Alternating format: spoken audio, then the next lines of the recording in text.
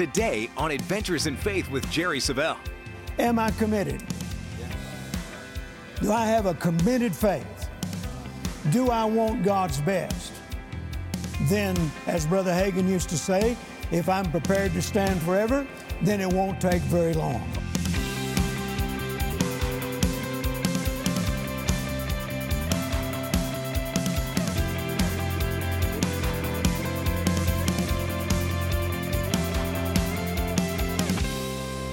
Let's go to Hebrews chapter 6, talking about, once again, why some failed to receive God's best. And let's begin in verse 11. And we desire that every one of you do show the same diligence to the full assurance of hope unto the end. Diligence. Everybody say diligence. One of the definitions of diligence is making a steady effort to continue, making a steady effort to keep going forward. Amen? Diligence. That's a word that a lot of Christians don't like. And that's the reason why a lot of Christians are missing out on God's best. They're not diligent. Now, there are a lot of good starters. I've met them all over the world. And not all of them are still with us. Because it takes more than being a good starter. What God's looking for is good finishers. Now, I was that way before I came to the Lord. I was a good starter. I'd get impressed or inspired, and I'd get involved in something, and I'd give it my all for a while. If there was pressure, then, I'd find a way to get out of it. I was looking for the path of least resistance. When Carol and I first married, back in 1966, my dad had taught me automotive work. I had been trained to do paint and body work. And that's all I ever really wanted to do. I grew up around my dad restoring classic cars and building hot rods and race cars. And Dad had several hot rods published in hot rod magazines back in the 50s. And that was my whole life. And so when Carol and I married, I began working at the Mercury Lincoln dealership doing paint and body work, well, body work in particular. And I wore uniforms. It was a light gray uniform on top and a light brown shirt and a dark brown slacks. And on here it had Harder Lincoln Mercury, Jerry. That's what I wore every day. In fact, I'd come home, take a shower, and put on a clean uniform. Carolyn would say, "Why do you wear those stupid uniforms even when we go out to eat?" I say, "You never know, somebody might have a wreck." That was my own billboard. And so one morning I came in for breakfast. How many of you remember when families had breakfast together? So Carolyn was always a good cook.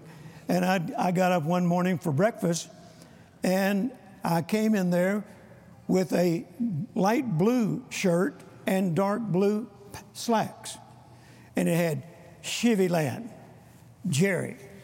Carolyn said, "Did you have on brown pants yesterday?" I said, "Yes." She said, "Where'd you get those blue ones?"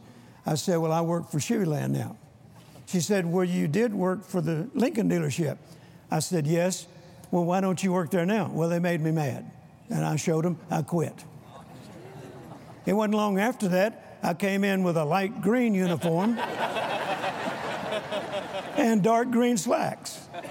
She said, "Well, why are you wearing those slacks?" I said, "I work for Hullett Buick now." Hullett Buick, Jerry. I was Jerry. I was a good starter, but I was not a good finisher. And so when I came to the Lord, the first scripture that I ever read, this is 1969, first scripture I ever read was John chapter 8, verse 31 and 32. "If you continue in my word, you will be my disciple indeed, and you will know the truth, and the truth will make you free." And that little word "continue" got as big as my Bible. and it jumped off the pages and into my heart.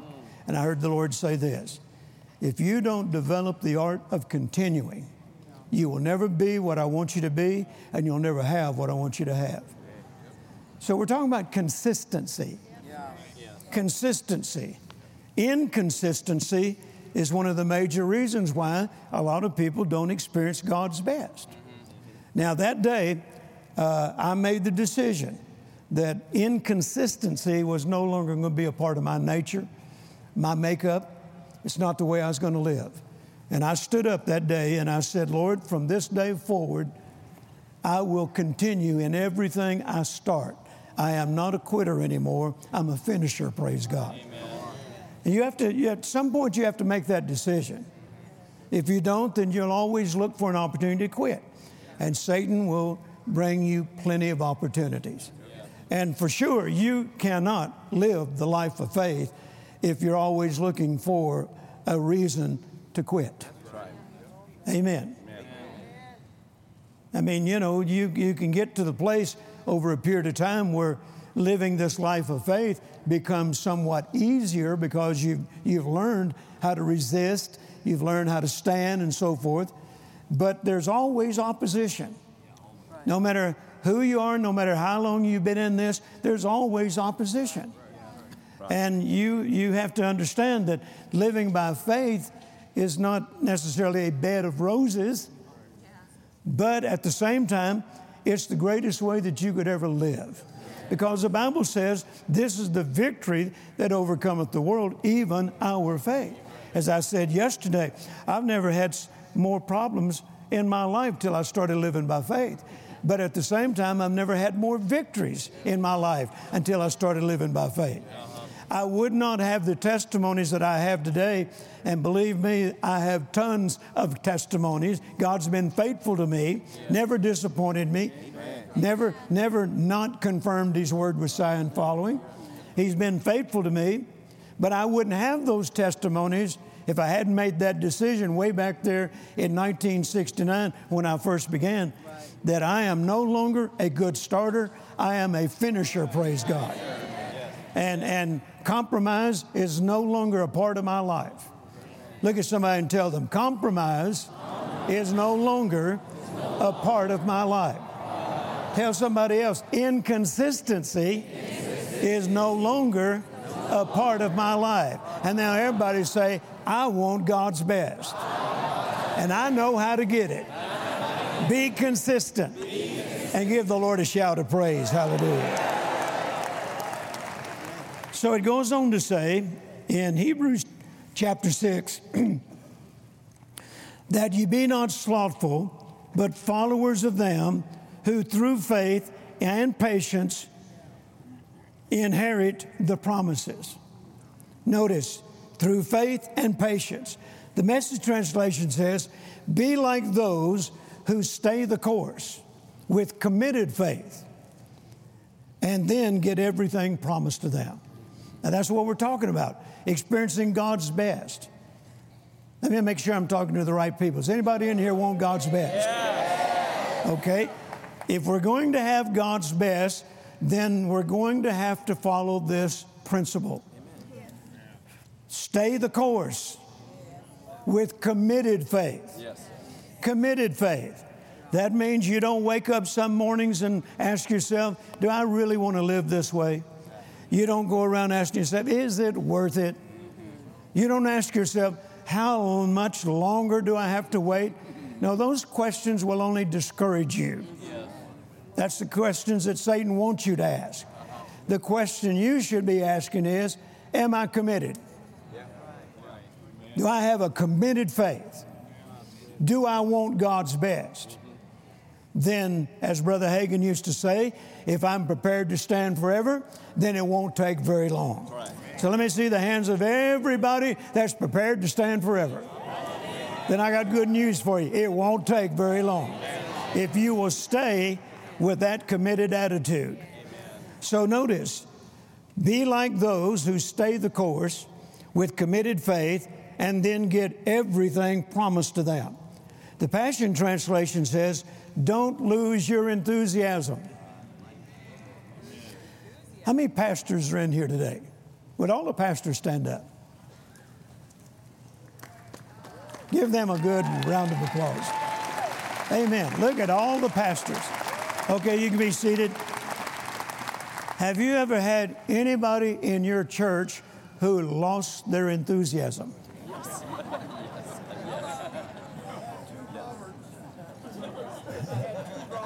You had two Roberts? Okay.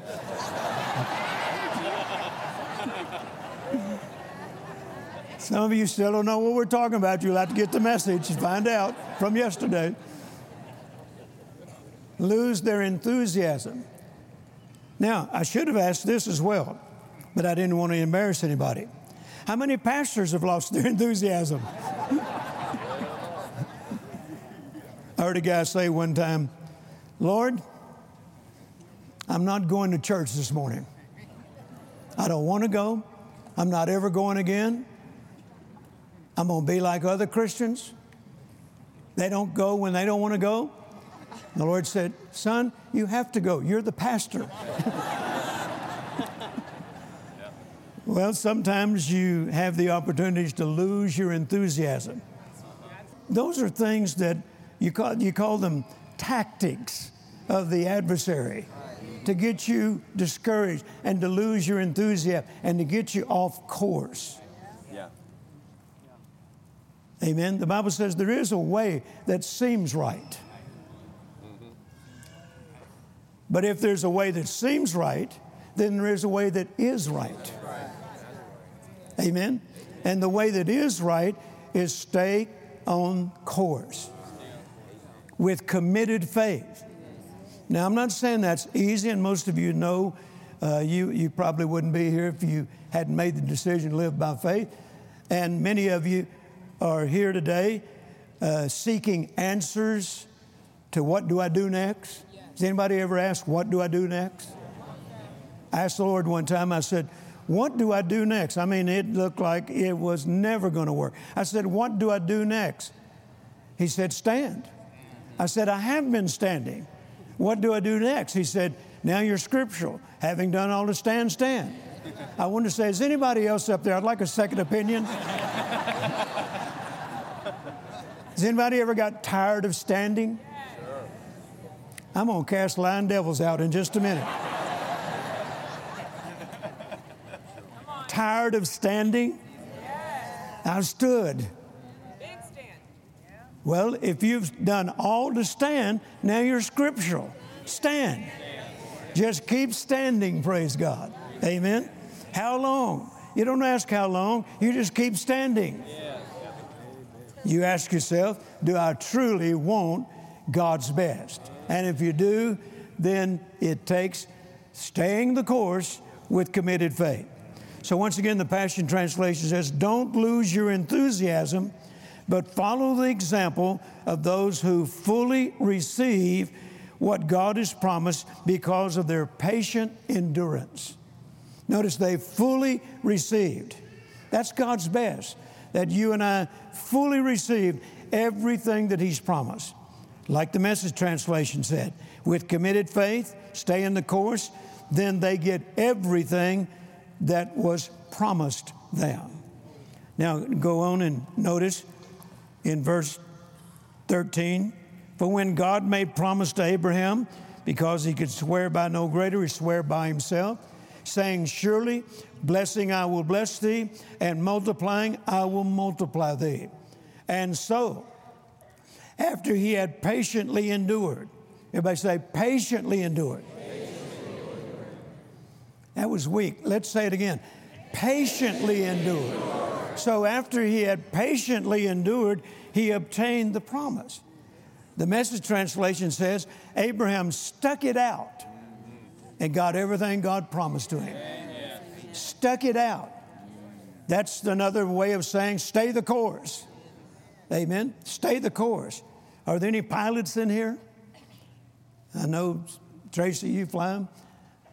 What happens if you deviate from the course? You wind up landing somewhere else eventually. That's the reason you have a course. Okay? But if you deviate from the course and you don't correct it, then you're not going to end up where you had planned to end up. And it doesn't take much. Okay? I remember when I first started flying, I was up in Arkansas, and I had intended to land in Springdale, Arkansas. And so I'm on final approach, call the tower. They give me permission to land. And so I'm looking down here, you know. No, I was going to Fayetteville, and I'm looking at the runway, and I heard the tower say, "Where are you?" I said, "I'm on final approach. I see the runway." They said, "You're not landing in Fayetteville, you're landing in Springdale." I'd got off course. If you get off course, you're going to wind up somewhere that you didn't want to be. Amen? So once again, he says, stay the course with committed faith. Now, something that most Christians struggle with is inconsistency. Let's be honest this morning. Let me see the hands of everybody who's ever had an opportunity and you took that opportunity to be inconsistent. Most everybody in here, including myself. If I was to ask Brother Copeland, I'm sure that he would say he was the only one who's never been inconsistent. We've all had the opportunity to be inconsistent, and most of us have jumped at that opportunity from time to time. Christianity, or most Christians, struggle with inconsistency. They do what they know to do, they do what the Bible tells them to do, but they do it for short periods of time. Inconsistency. That's the reason why many times and I've pastored, that many times people start leaving your church is because they don't think what you've been teaching them is working. And it's working, but they weren't consistent. What was it Keith Moore said one time? He said, somebody told him, this faith stuff doesn't work. He said, "Oh, it works. It's you that don't work." Or something similar to that. Amen? Inconsistent. And when people get frustrated, they start looking for another church. Yeah. And then when they still don't see results, they start looking for another church. Always looking for, the path of least resistance, so to speak. I don't know where we came up with charismatic. I think it should have been called cruisomatic. They just go from one church to another. One church to another. I remember years ago, before Brother Copeland had these believers conventions, I had what I called Believers Rally. And it was the same week of August, first week of August. And it was a week-long meeting. And it was back in the middle 70s, 76, we started them. And we called it Believers Rally. And I had Fred Price, and I had Charles Capp, and I had Buddy Harrison, Happy Caldwell, myself. We were all the speakers, Ed Dufresne. And I remember one time when Brother Price was there, this lady came up to him, and she'd been in my church, but she was no longer there. And she come up to Brother Price and said, "Oh, Brother Fred, I love to hear all the faith preachers. And I just go from this church to that church. And I go hear this faith preacher. And then I go hear this faith preacher. And I go hear this faith preacher." And I guess she thought Brother Fred was going to commend her. And what he said was, and I'm standing there by him, and what he said was, "What you telling me, little woman, is you no good to none of them." Yeah. I just walked away. Because Fred told it just how it was, Like my dad used to say, it's the Southern phrase, he told him how the cow ate the cabbage, And he said, woman, you telling me you ain't no good to any of them. That's not what she wanted to hear, you know. So inconsistency is one of the reasons, major reasons, that many Christians fail to receive God's best. Now, another way that you could call this, or another way, term that you could use, or phrase, falling back into old habits. Falling back into old habits. Peter had a problem with this in the early stage of his walk with Christ. Let's go to Mark chapter 14. Mark chapter 14. Sometimes I wonder what Jesus was thinking when he selected these men. Yeah, really. Peter was a loudmouth, couldn't back half what he said. James and John, mama's boys. They said, Mama, you go tell Jesus we're the best disciples he's got, and that we want a position on his left hand and the right hand when he comes into his kingdom. And Mama went and told Jesus. And I'm sure she said, and don't let Peter, because he's not near the boy that my boys are. And Philip was always, everything went over his head. Jesus started a discourse on his relationship with his Father. Said things like this, from about John 11 to about John 17. If you've seen the Father, if you've seen the Son, you've seen the Father. I and my Father are one. It's the Father within me. He doeth the works. And after he got through with all that, Philip said, show us the Father. And Jesus turned to Philip and said, how long am I going to have to be with you? How long am I going to have to be with you when you get this? So sometimes we fall into old habits, fall back into old habits. So notice in Mark 14, inconsistency in Peter's life.